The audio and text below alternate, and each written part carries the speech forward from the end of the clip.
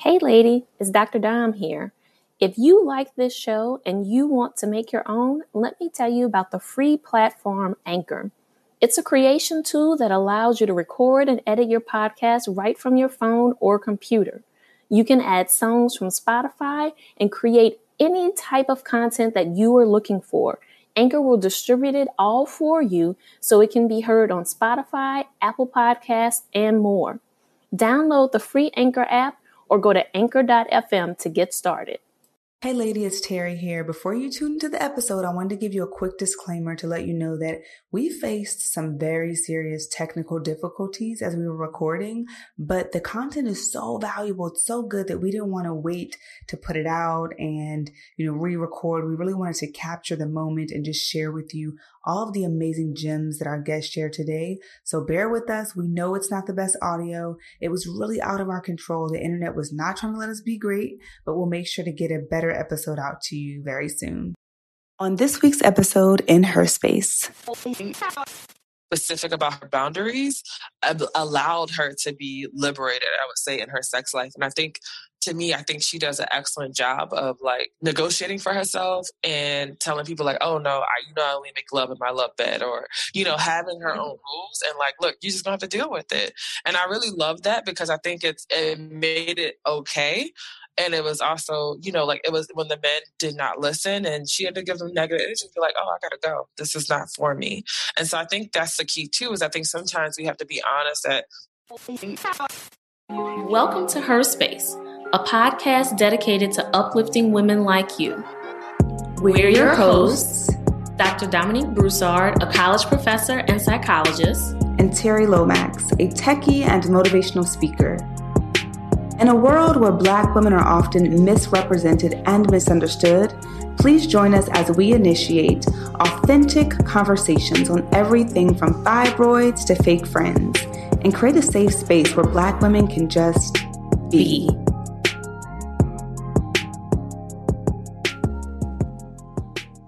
Hey lady, it's Dr. Dom here from the Her Space podcast. Do you have a burning question you're dying to get feedback on? Do you want an unbiased perspective on a situation you're facing? If so, visit herspacepodcast.com and click Ask Dr. Dom under the Start Here option. Every Tuesday, I'll choose a few questions and answer them at random. Okay, lady, if you tuned into our episode, The Burden of Fibroids for Black Women, then you know this next guest. Dr. Joy Cooper is a Philadelphia native and an obstetrician gynecologist at Highland Hospital in Oakland, California. She completed her residency at the Hospital of the University of Pennsylvania. She earned her MD from Howard University, completed a master's in sexually transmitted infections and HIV at University College of London, London School of Hygiene and Tropical Medicine, and earned an AB in African and African American Studies at Harvard College. When she is not on call catching babies or traveling the globe, she is fulfilling her mission to impact women of the African diaspora through her organization, Daughters of the Diaspora, Incorporated, and startup Culture Care. Welcome back to the show, Dr. Joy. Thank you so much for having me. We are so excited to have you here today. And on your previous appearance, you talked about fibroids. Today, we're talking about a completely different topic. So we are going to kind of dive right in. Our quote of the day: I called my best friend to tell her.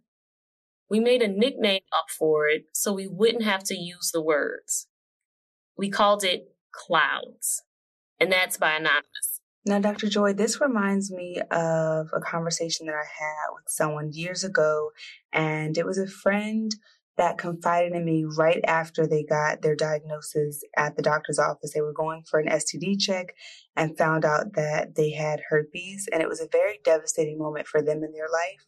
I remember this friend crying on the phone with me, and I was just trying to support and kind of figure out, what I could do to just offer some type of hope and comfort for them. So I'd love to just start off with, when someone does get diagnosed with an STD or STI, what should their next step be and how can they be comforted in that time? I actually have been through the same exact thing with the same exact STD as well.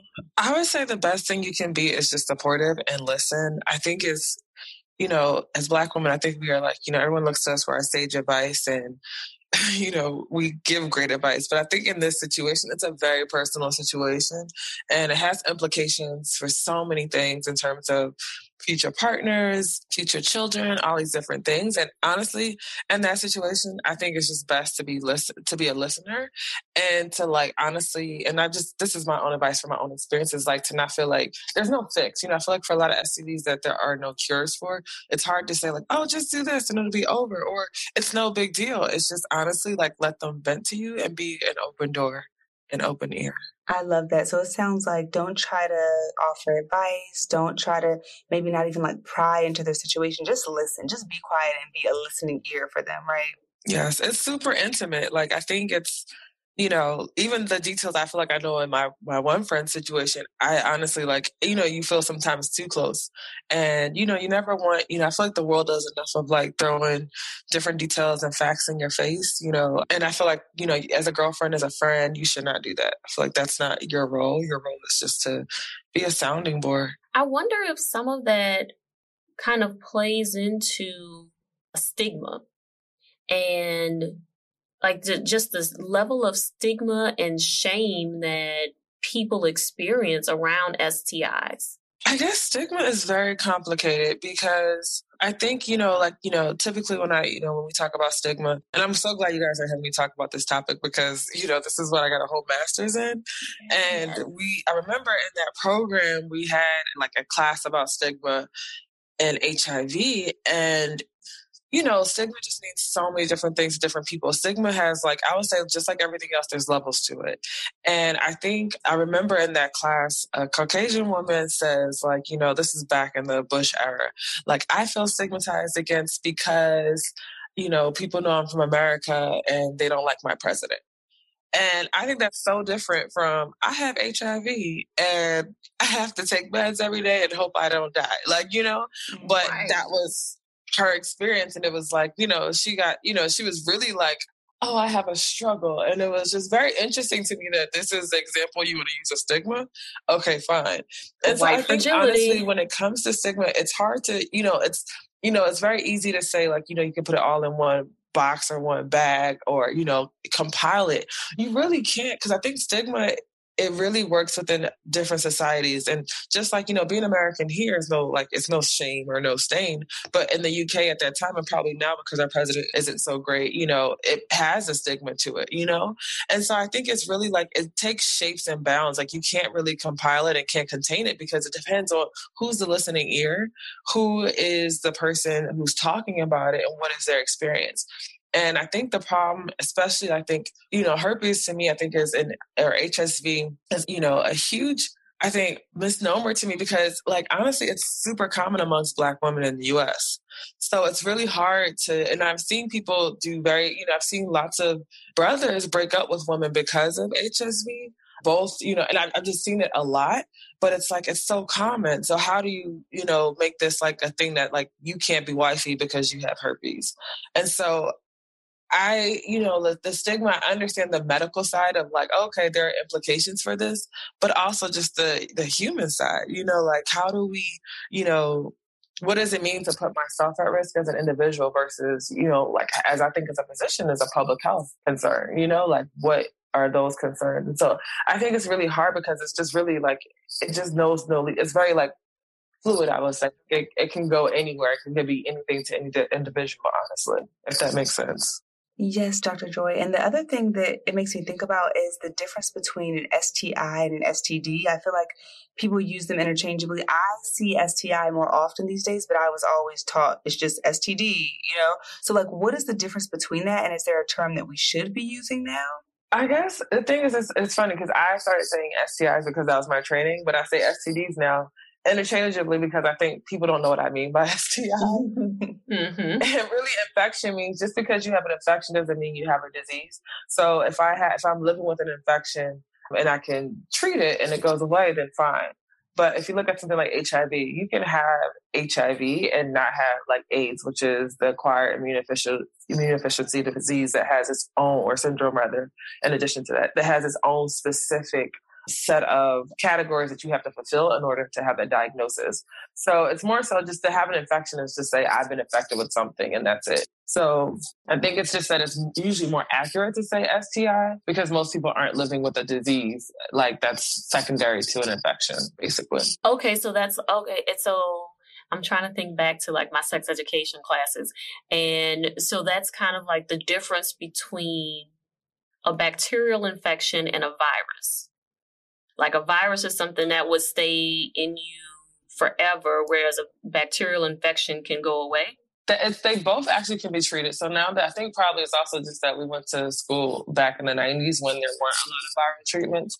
But we do have antivirals for a number of viruses, even like the flu. Currently, there's medications for the flu even, which is a virus. The difference between bacteria and infection is just that there are different ways that they develop, basically. It's kind of like just like, as if there's like, you have a fish and then you have a mammal.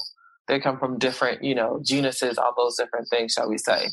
But an infection can be different things. It can be, like we talked about, bacteria, it can be a virus, it can be, a yeast or a fungus, or it could be a parasite. There's a lot of different ways to be infected by something. And so the disease portion is just more so what the body does with the infection, how the body is affected and how it reacts. And sometimes that can turn into a more permanent situation or it can be a transient situation. Okay, so then I guess what would be the examples of what are the transient situations that someone may encounter? I would say the best example is my favorite thing to talk about because I think it's like the invisible STIs. Gonorrhea and chlamydia are very common. I would say chlamydia obviously is more common, especially amongst women who are ages 15 to 24. We generically just screen all women between that age group just for STIs in general if we ever come to the doctor. But the main disease that it can cause that most people don't know they have until it's too late and they have other things is called pelvic inflammatory disease, which is usually when you get gonorrhea, chlamydia, it infects your cervix and it just stays there because that's obviously what's the closest thing to the vagina and where you can get infected from a sexual organ like the penis. So what happens is if that infection lingers and you don't get it treated, it can ascend. So up from the cervix to the uterus, to the fallopian tubes, to the ovaries, and sometimes even out into your whole pelvis. So I've definitely even seen a case where someone had gonorrhea. They actually were like a 40 or 50-year-old woman was actually having an extramarital affair, but she was like this church-going lady. So, we didn't press too hard. And it turned out she had gonorrhea. And when they went to do, she had so much pelvic pain from her PID or pelvic inflammatory disease that we honestly had to do surgery just because, it was just not getting better with the antibiotics. When they went to do the surgery, and usually we do what's called laparoscopy, which are small little holes in the abdomen. It's not like a big, incision. When they put in an incision into her abdomen, pus started coming out from all the infection that had literally it filled up her abdomen. So that infection can go as far up to your liver, up to your diaphragm, all that's within your abdomen because your abdomen is just a free open place and your fallopian tube and all that kind of like a conduit out into that. That's how, we have, you get pregnant, things like that. So I say all that to say is that, it could just be what we call cervicitis, which is just an infection or an infection of the cervix, which is just a very limited thing and can be treated and cured easily. Whereas if it ascends to essentially great heights, shall we say, it can go as far as your diaphragm. And that's why I really with the work I do with Daughters of Diaspora, we work so hard to teach girls to protect their bodies. And I think, my message a little bit differently to young adult women is to make sure that, I think the sexiest thing you can do is get an STD test when you're, when you first meet someone, or go through when's the last time you were tested. I feel like most of our doctor's offices have all these apps with your results. Show your partner your results and say, I haven't had any partner since this result. You ready? I think that's the way you protect yourself. That's a really good point. And I was going to ask, I think you kind of answered this, or you answered it for me personally, but I was going to ask if we have someone out there that, how it is when I don't know if y'all ladies remember this, but like you think, you had an experience and you're like, oh man, I think something may be up, but I'm really scared to go get tested. I feel like the story you just told, that would inspire anyone to go get tested because of how far it can go. But like, do you often hear that people are scared to get tested because of what the test might reveal? And if so, how do you encourage folks to get that done? I think it kind of works the same thing as like stigma. I think you have to take the stigma away from it. Like, I think you have to look at it as just like, I am a sexually active young person. I should be getting tested regularly. So I think to really honestly I think the problem is that we really box ourselves in when we think you get tested if you've been out here doing something. No, you're being a responsible person. I think you're paying, you're doing your debt to society, to public health, all these things. Everyone's running around here with these masks on for the coronavirus. But why aren't we like running around here like trying to ask our partners when the last time they got tested or having condoms? Like, you have to consider your whole body. Like, you can die from STDs as well.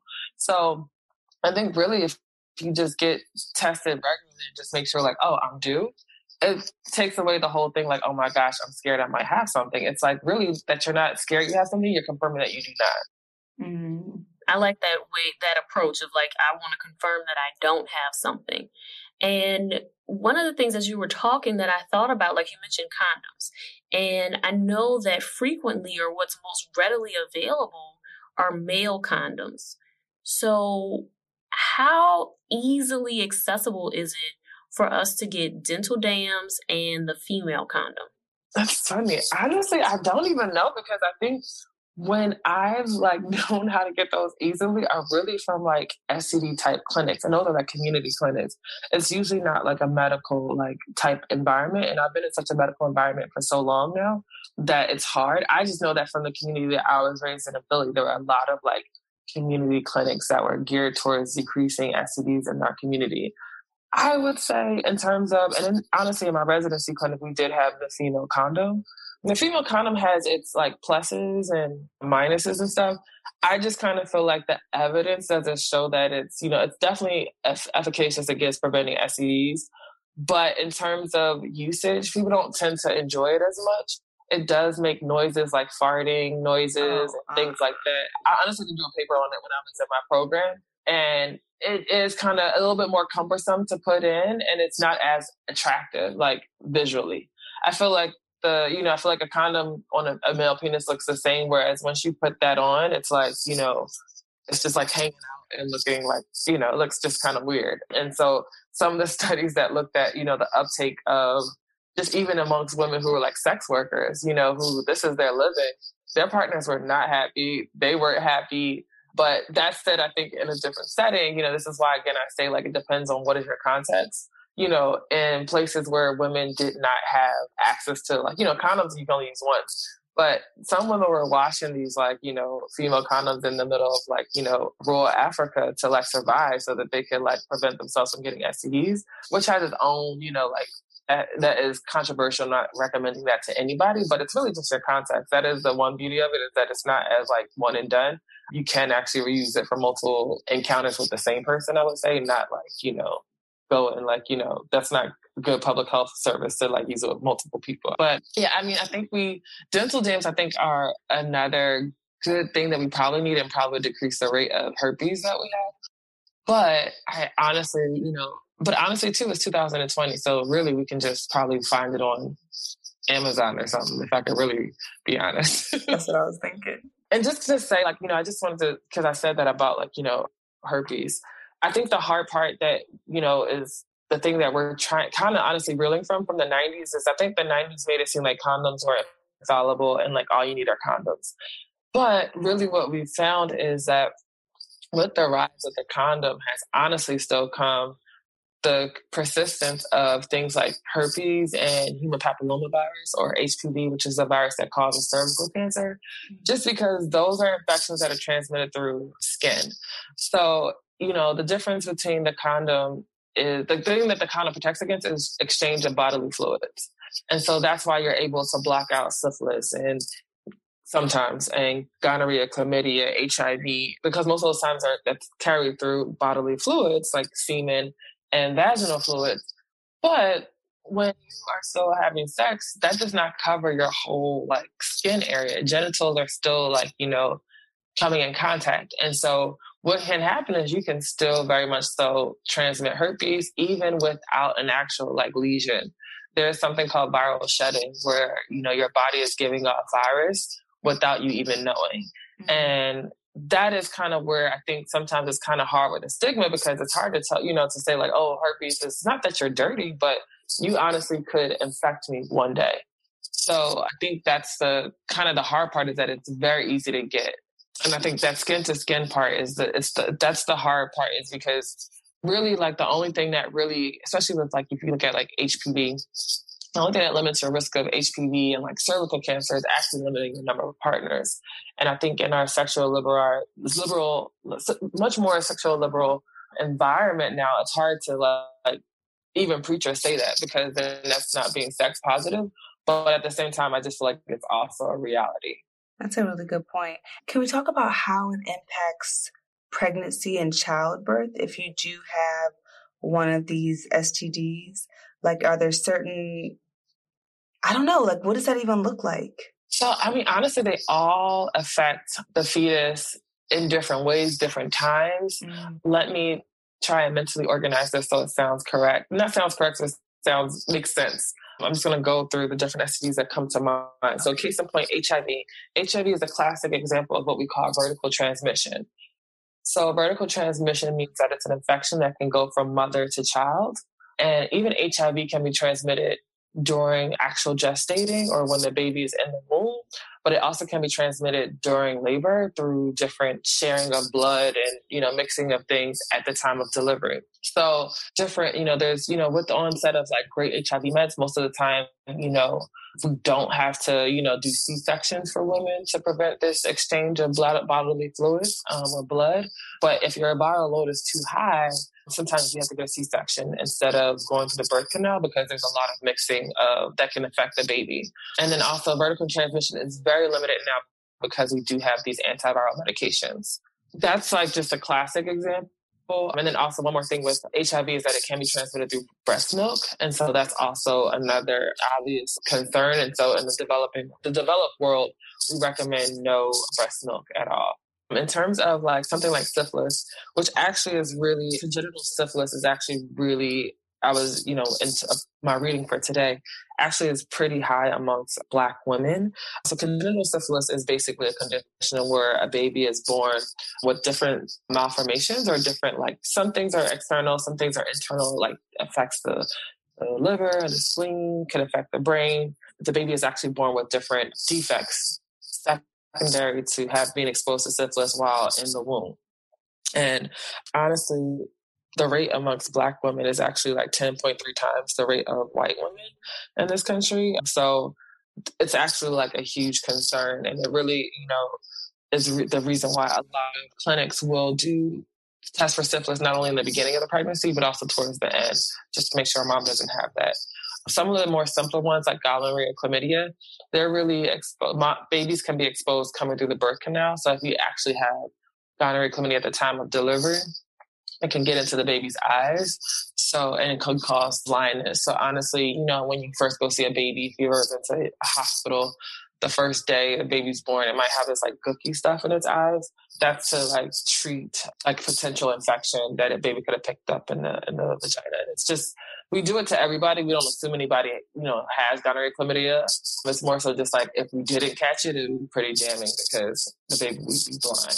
And then herpes, lastly, so the thing about herpes is that it actually is super, super dangerous to a fetus. So if a mom has, or a birthing person has an actual lesion on their perineum or on their leg or close to the birth canal, then we actually do not allow them to labor. We just do a C-section because the risk of the baby even being exposed and the sequelae or what can happen after that is so severe. So there's something called encephalitis, which is inflammation of the brain.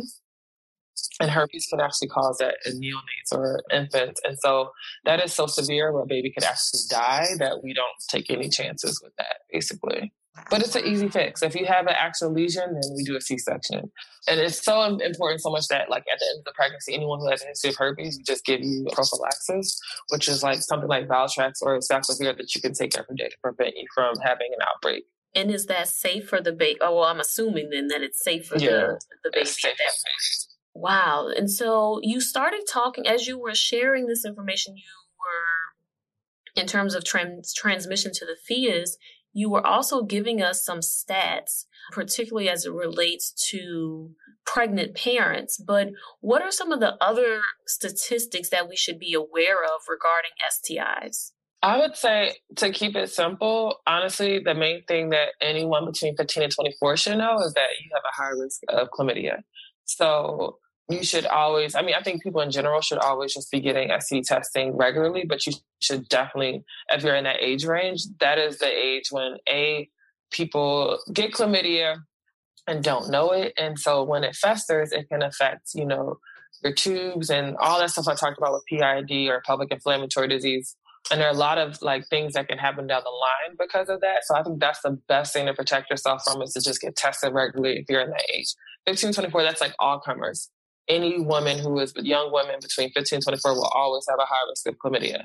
Once you start extrapolating all the STDs, Black women are high risk. We have all the disparities. We get it worse. Just like from, my talk with the fibroids, if, when it comes to Black women with anything, I just feel like we have the worst statistics and we get it worse. So I think keep that in mind. And I think, honestly, the thing that I remember about my STI training was that I learned that the difference between, people can get pregnant. You can prevent a pregnancy with, birth control pills, IUD, whatever you want. The thing about STDs is, yes, you can prevent it with condoms and, safe sex practices and limiting partners. But the real question is, who are you having sex with? And the thing is that STIs are all about your network.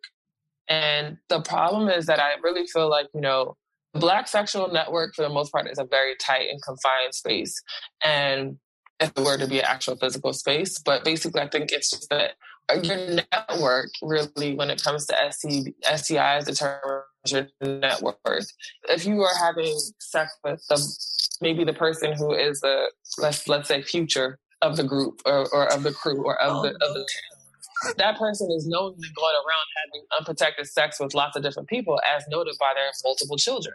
So to have sex with a person like that, you're putting yourself at risk for things, basically. So it's not just how you have sex with, who you have sex with. I'm just going to sip my water on that. Right. Right.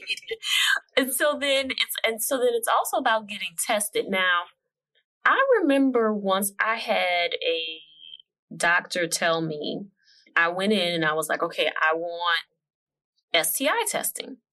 And when I looked at the paperwork, the only tests that they ordered were for chlamydia, gonorrhea, and HIV. And when I inquired, because my guess is that most of us would go in and we just, we'll say to the doctor, we want testing for STI or STDs, right? And don't think anything of it. And then we get the results. But I decided to inquire. I wanted to see, what were they actually testing for? And it was just those three. And so when I inquired about getting tested for everything, the response that I got was, well, in particular, when it comes to herpes, that it's so common and so many people have it, and that it may not pick up if you do have it, or it may pick up and say it may pick up and say that you have it, and you might not be having any symptoms. And I was so confused by that. That's a really good question. And I will say this is just my own way of practice. I don't want to say that my way is the right way. I will just say that my way is very informed by data. Just because I feel like it's good that your doctor did not just blanketly just order that, because in a lot of private practices, they will order herpes just because people want it.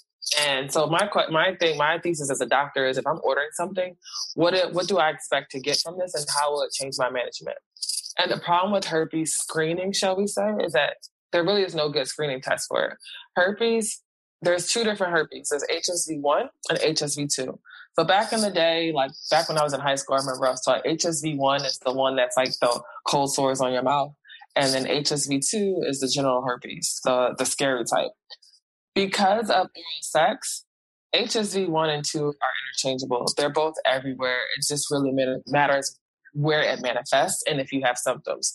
So given that fact, I don't tell patients to get serology because if you come back as HSV1 or 2 positive, it means nothing. You can honestly have either one, either place. The main thing that you would know is if you ever had an outbreak. And let me tell you that herpes primary outbreaks are the worst thing that can happen to you. It really is very painful and people remember. Very few people don't remember their first herpes outbreak. People deny it, but they don't forget it. And so I think the key thing is that if you feel like you have herpes or you have a lesion, that is when a doctor will actually swab with the actual like Q-tip type swab. And we send it for PCR. And PCR is actually looking for the actual like DNA strand of herpes, basically. Not just looking to see if your immune system has interacted with it. Wow, I'm just processing all of this. Oh my goodness. And so you're saying your recommendation then is that it's okay to not get tested specifically for herpes unless you are having symptoms. So then what are the STIs that we should be advocating for when we visit our doctors? Good question. I would say definitely gonorrhea, chlamydia, definitely HIV, and then I would say syphilis. I would just say syphilis just because it's just so high risk in our community that it just, most likely you do not have it. Syphilis is so rare. But, it's definitely seeing a resurgence in our community. And I think it just makes sense just to rule that out. And I think also like I'm used to testing for syphilis because we always do it in pregnancy. And so it's not like out of bounds to be tested. And I also think I always tell people like pregnant women are diagnosed with things because they get tested and screened. The only time people really like in their lives, male or female, come in contact with the healthcare system by force is because they have a baby. And so that's the reason why a lot of men go unchecked because they don't go to the doctor because there's never something that forces them. Whereas just being pregnant forces us to do a lot of things. So my charge to everyone is like, don't wait until I think we have this thing around pregnancy where if I'm carrying someone else's life, their life is more important than mine and then I can take care of myself. But you should definitely take care of yourself before you get pregnant, before you are giving life to someone else. That's an excellent point. Now, Dr. Joy, are you familiar at all with Dr. Sebi? I know who you're talking about, yes. Yes. Mm-hmm. Honduran herbalist who is on record. Let me see. I'm trying to find the actual post, but he's said to have cured HIV and cancer in certain patients and even other STDs through diet and some of his herbs. Is that something that folks that are in your practice are like practicing? Is it something that you've seen to work as far as like diet and things like that? Honestly, I always just tell people that I'm not trained in herbs and I'm very trained in Western medicine. So that's what I know. I mean, could I say that one or two or however many people have been cured by something? Yeah, I can believe it. I think the thing is that the vast majority of people will not be cured by certain things. Like the way that HIV works, the way that it divides, that's why we don't even have a vaccine. Everyone's so anti-vaccine these days, but, I bet if there was an HIV vaccine, people would be signing up for it, but it's so hard to produce because HIV replicates, and when it replicates, it makes a new version of itself and it mutates so often that it's hard to keep up with it. So I guess I just try and say I'm saying this all to say that it's hard to cure. And I wish it was as simple. I think you can, I think also the thing is when it comes to cure, I think the cure level in medicine in terms of the Western medicine way is a very high threshold. That means you don't have any virus in your body. That means you don't have any other lasting effects of having that infection, which is, really, we just don't kind of believe in.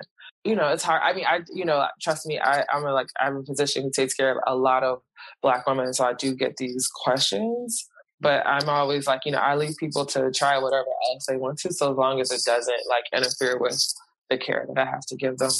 Because there are some herbs that do have some adverse effects that aren't always advertised. Right. That makes sense. And Dr. Joy, before we move into our next segment and change up the energy, I just kind of want to ask a few questions. You already know what's coming. I want to ask a few questions about advocating for ourselves. Now, I remember when I first started having sex, I was not in a place where I was comfortable advocating for myself in the bedroom. It's taken time for me to, evolve to get to a place where I know what I want, I say what I want and all that. So I want to know for women or men who are out there and they are with someone who, they spit in that game and they're like, oh, I can't feel anything with a condom on, or, they're just trying to pressure them to do certain things. What advice do you have as far as advocating for yourself in those moments where someone doesn't want to pull out a condom, or maybe they're being kind of weird when you're asking about STD testing? What advice do you have for that? So a couple things. One, I always tell people is just be realistic. I have this big thing, everyone likes to talk about, oh, it's different with the condom, but it is. It feels different. That's just how it is. I'd rather protect myself. I think you just have to really, honestly, I would say make an exercise of what your boundaries are and what are your key things that are your non-negotiables and why. So you have a follow-up answer to whatever someone throws at you, because everyone wants their way. And the key thing is just to be able to spin it back. And then also be prepared to walk away and say, actually, I'm not feeling this. I think you have to I think that's the best part, I think, for me of the 30s is really learning how to erect boundaries. It's like this, not like this. Because if you don't, then you'll realize every time you make a concession, by the end of it, the product you end up with is vastly different than what you actually entered into the agreement for. And so I think I love that show, She's Gotta Have It, from Spike Lee, just because I felt like her being so sex positive and being very specific about her boundaries allowed her to be liberated, I would say, in her sex life. And I think she does an excellent job of negotiating for herself and telling people oh no, I only make love in my love bed, or, having her own rules and look, you just gonna have to deal with it. And I really love that, because I think it made it okay. And it was also, it was when the men did not listen and she had to give them negative energy, be oh, I gotta go. This is not for me. And so I think that's the key too, is I think sometimes we have to be honest that we sometimes make concessions because we so long for intimacy that we don't care about our rules. We care more about having the intimacy. And so that's why it's important to go into all your intimate encounters knowing exactly what you want out of it.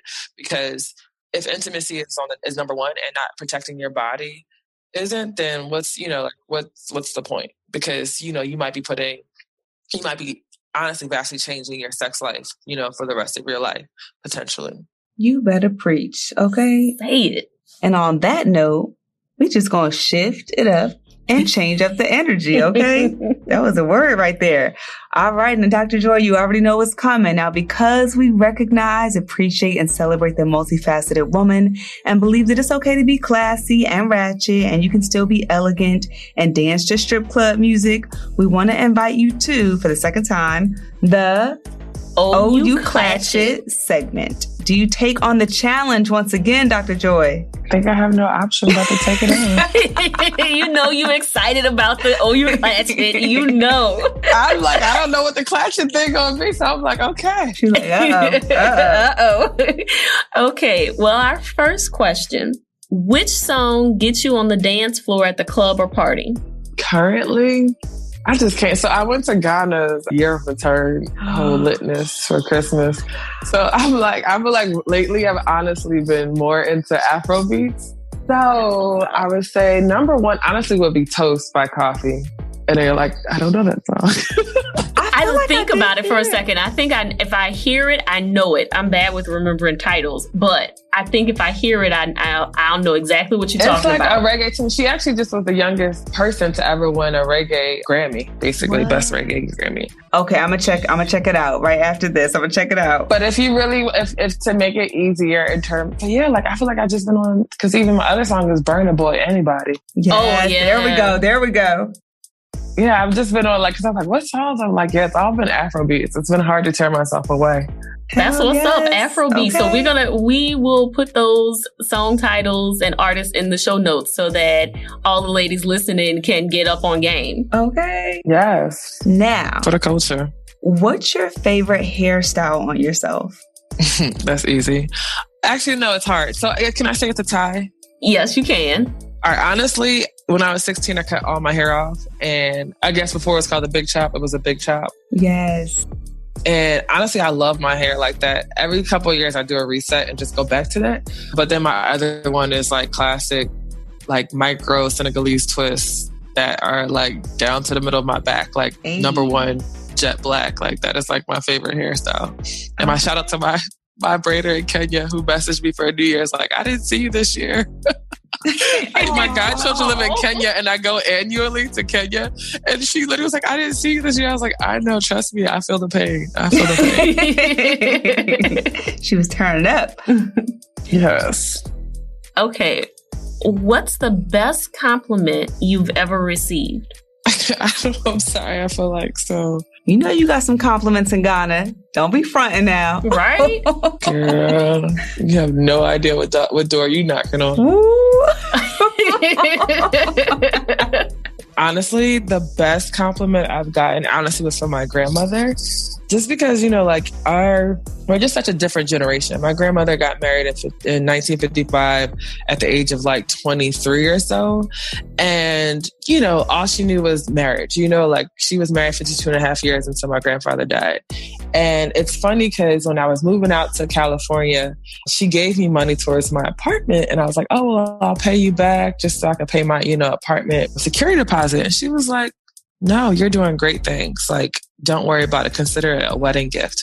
And it was just the biggest, just that my grandma felt like the things that I were doing was on the level in our society of like marriage. Because, if you get married, everyone's willing to like throw out all their money, do everything. Mm-hmm. And the fact that it was like, oh, like you're doing big things, just you're doing great things. I felt like that was a moment where I was like, wow, my grandmother sees me. We are two different generations. We're two different generations removed. But she saw me as this millennial woman who's actually doing her thing. And that, I think was probably the best compliments I've ever gotten. Oh, I'm glad you dug deep for that. That is beautiful. Right? Beautiful. That is so beautiful. I'm like, oh, my heart is singing right now. Like, that's so beautiful. Yes. Right now, our last question for you is, are you going twerk or two-step? Why can't I do both? Yes. All right. She said, why can't I do both? I love it. Dr. Joy, thank you so much for sharing your gems, your insight, your gifts with us again for the second time. We appreciate you. And we want to know, where can our listeners find you?